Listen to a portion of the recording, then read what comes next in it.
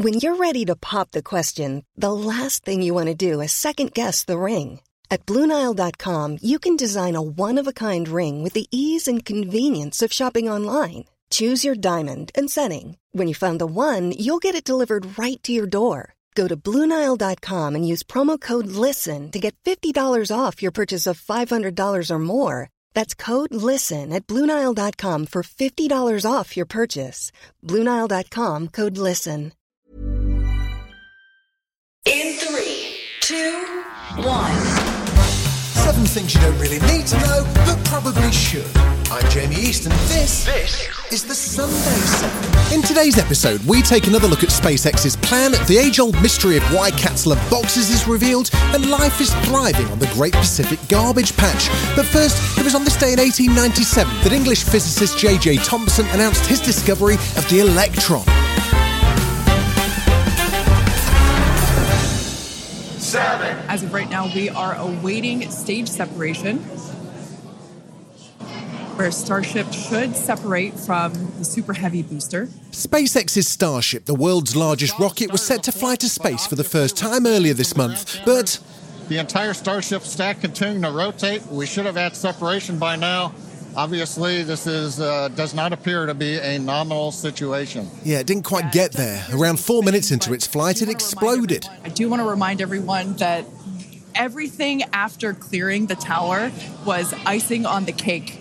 Now, most companies wouldn't call a fiery explosion icing on the cake, but for SpaceX, explosions and crashes like this are part of a unique trial and error learning process that CEO Elon Musk hopes will one day bring humans to Mars. SpaceX philosophy is more like fail fast, but learn faster. NASA is more like we can't afford to have anything explode while we're learning. we have to be ready to go. It's taxpayers' dollars. We got to get it right. This is Mike Massimino, a former NASA astronaut who worked on the Hubble telescope, speaking with the Wall Street Journal. Starship's taken on an increasingly large role at SpaceX, and not just literally. It's central to the company's strategy, and its executives have said they want to start launching the spacecraft regularly with Starlink satellites. Not only that, it's signed a pair of contracts with NASA to develop a variant of Starship that would carry astronauts to the moon. It's certainly what NASA is counting on that's going to get people back to the moon and land on the moon. So it's a key piece of what NASA's trying to do. By the end of 2022, SpaceX was preparing for Starship's big launch, but Musk knew about the risks a whole year before that. I would not say that it is likely to be successful, but I think we'll make a lot of progress. And even the day before the launch, he wasn't exactly being optimistic. This is not like some sort of train leaving the station at precisely 9:03 a.m. or something like that. So it makes sense that minutes after the icing on the cake, SpaceX tweeted this. With a test like this, success comes from what we learn, and today's test will help us improve Starship's reliability as SpaceX seeks to make life multiplanetary. When you have a failure, you learn a lot from that failure. So I think their plan was to test to the point of failure, and then let's learn from that what we can from that failure so it never happens again. Starship's perhaps unsurprisingly grounded for now, but Musk says they'll be testing again in a few months. This is a huge step. If they can get this right, if they can figure out how to do this with such a big rocket, I think it's going to be not just taking people to the moon, but it's going to help us to explore the rest of our solar system and maybe beyond someday.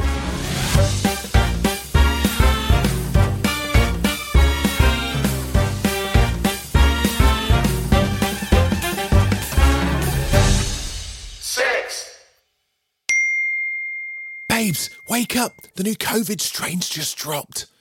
Yep, that's right. Just as the NHS COVID app closes down, a new Omicron subvariant is on the rise. Catchily known as XBB.1.16, the variant steadily spreading in the US, although it's been detected in more than 30 countries. In the States, the CDC says it's responsible for nearly 10% of new COVID cases. Most of the data and news from this has come from India, where we know it's spread much earlier on. And as we know, these are sublineages of Omicron, so it's still under that Omicron umbrella. That was Dr. Isaac Bogosh, a researcher in tropical diseases and HIV.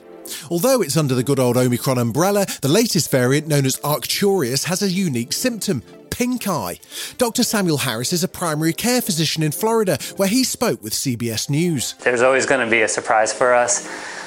This one just happens to be causing the conjunctivitis, which, is the itchiness of the eyes, the redness of the eyes, and it seems to be more predominant for children too.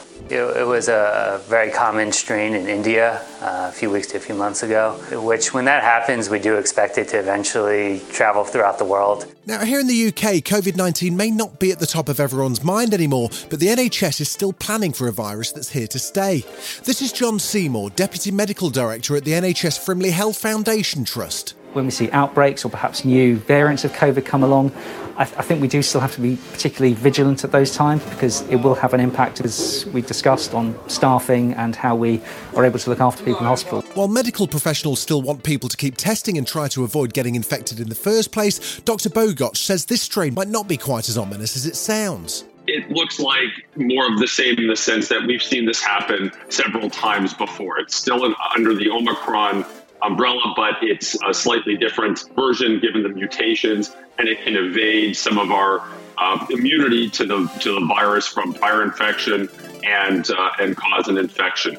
Avoiding infection is the right move. But I think the key point here is we've had multiple waves with an Omicron variant. We had a BA2 wave in the spring. We had a BA4 and BA5 wave in the summer. We had an XBB 1.5 wave in the winter, and none of those have come even close to putting the same pressure on our healthcare system as the first Omicron wave. And I think this is going to be more in the same. Still to come on the Sunday 7, there's new evidence of shrinking ice sheets and the real reason your moggy prefers the cardboard box to the expensive cat bed.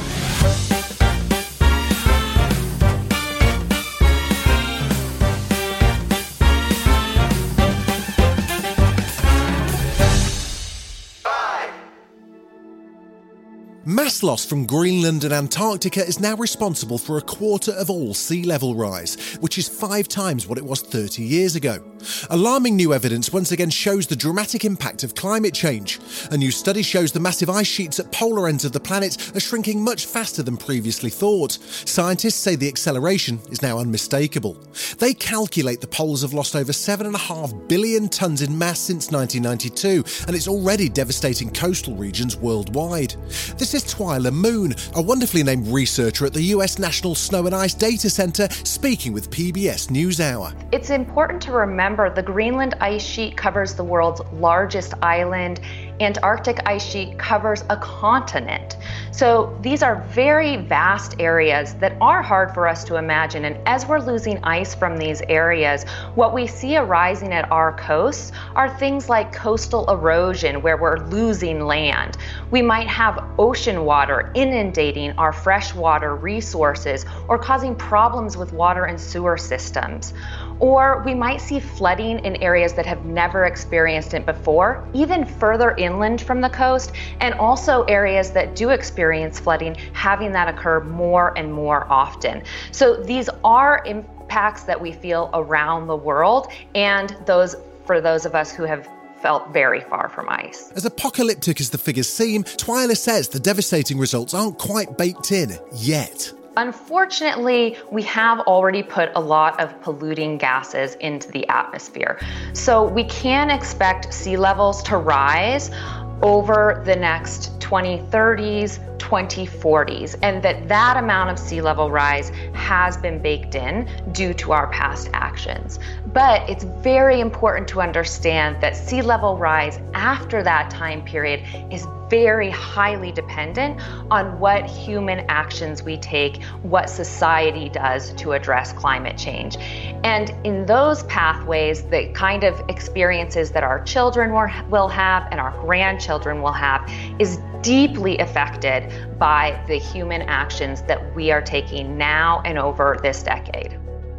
It is frustrating that we're not taking stronger and more immediate actions in many cases, but I think it's important to still remember that we have made progress from where we were, for example, a decade ago, and that starting progress in one location can pass to another, and we can really create sort of social, societal tipping points in a good way.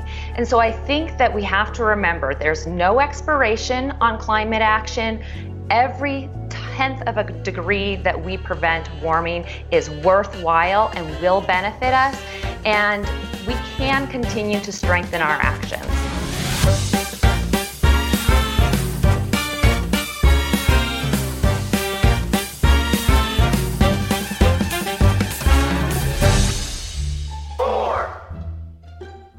Cats are weird, aren't they? If you've ever had the pleasure of owning one, you'll know their favourite toy is probably a random ball of paper you forgot to pick up from the floor, and their favourite place to sit is probably a slightly too small cardboard box. The internet is awash with clips of cats in boxes, but why are there so few videos of dogs doing the same? Well, there's actually a really good reason. I think one of the things that we have to remember is that cats are a species that are both predator and prey. This is cat expert Ingrid Johnson sharing her wisdoms with CNN. So for cats, cardboard boxes can be a spot of safety and security, nice place to hide and cozy up and take a nap.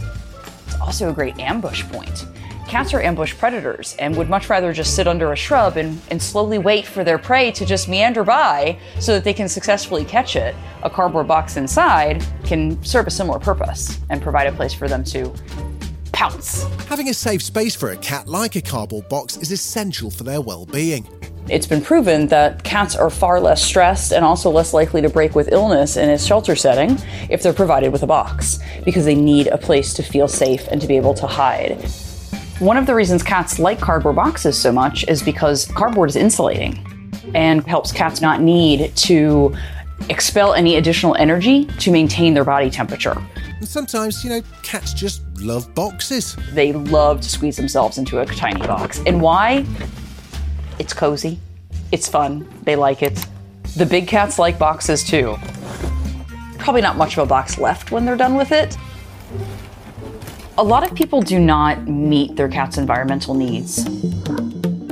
They need nooks and crannies. They need places to hide. Every time Amazon delivers, why not give something to your cat for enrichment? So back to the question, how come dogs don't seem to love boxes as much as our feline friends? They don't have the same hunting strategies. They don't have the same need for the preservation and a place to hide. Some dogs dig them, but mostly I think they enjoy tearing them up. It's just not a dog thing. Still to come on the Sunday 7, the Great Pacific Garbage Patch and the real reason your brunette mate has a ginger beard. Right after this. Mother's Day is around the corner. Find the perfect gift for the mom in your life with a stunning piece of jewelry from Blue Nile. From timeless pearls to dazzling gemstones, Blue Nile has something she'll adore. Need it fast? Most items can ship overnight. Plus, enjoy guaranteed free shipping and returns. Don't miss our special Mother's Day deals. Save big on the season's most beautiful trends. For a limited time, get up to 50% off by going to BlueNile.com. That's BlueNile.com. You're listening to the Sunday 7. Follow us for your weekday news espresso, or even try our Island edition. It's in all the usual places.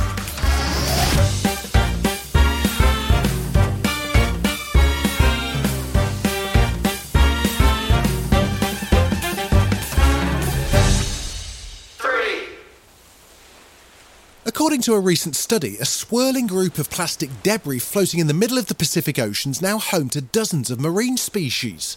Researchers found nearly 500 marine organisms living on the Great Pacific Garbage Patch, made up of 46 different species, including oysters, crabs, barnacles, crustaceans and mussels. 80% of these species are usually only found along coastlines. So how are these creatures creating a home on a pile of floating plastic rubbish?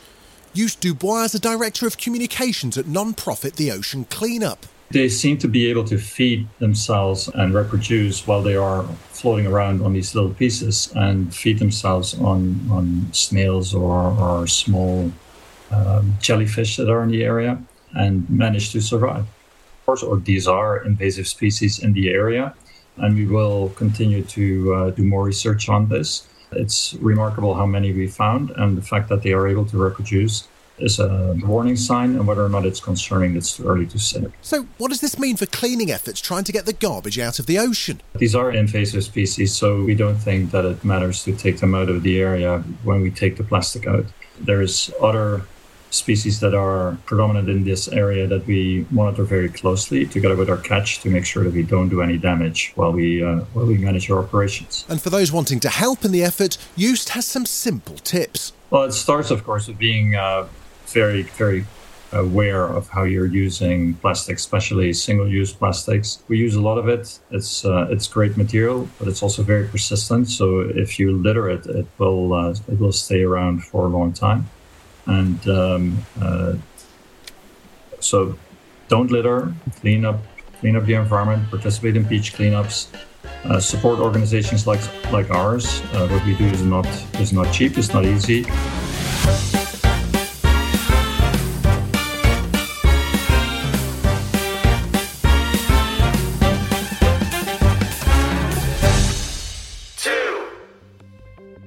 Now, here's a thought for you. What if we could get the plastic products we're so used to having, but without the pollution and all the miserable stuff that goes with it?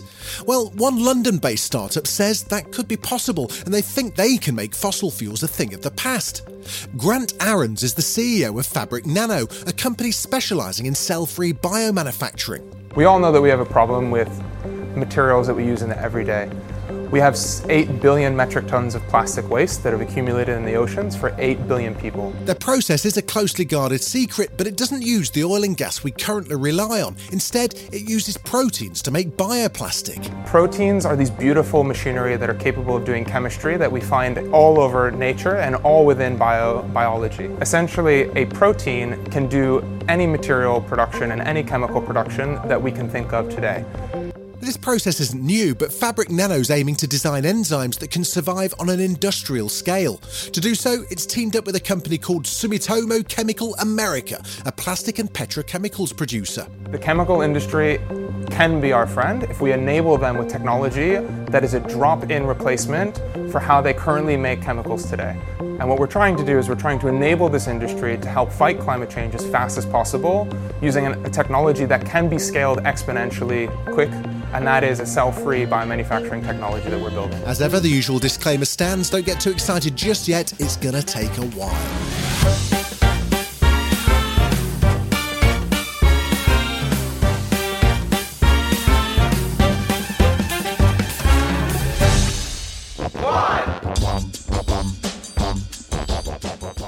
Ed Sheeran, Prince Harry, Christina Hendricks and Lindsay Lohan are just a few famous redheads.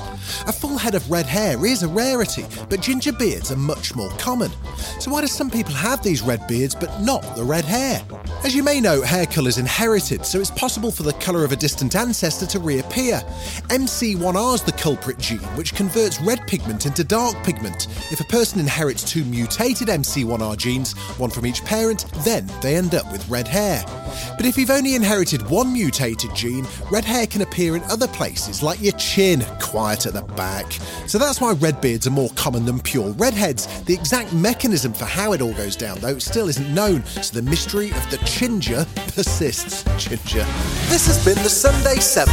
Wherever you're listening, do us a favour and hit the follow button. We'll be back tomorrow at 7 a.m. with the regular Smart 7. Have a great rest of your weekend. Written, produced and published by Daft Doris.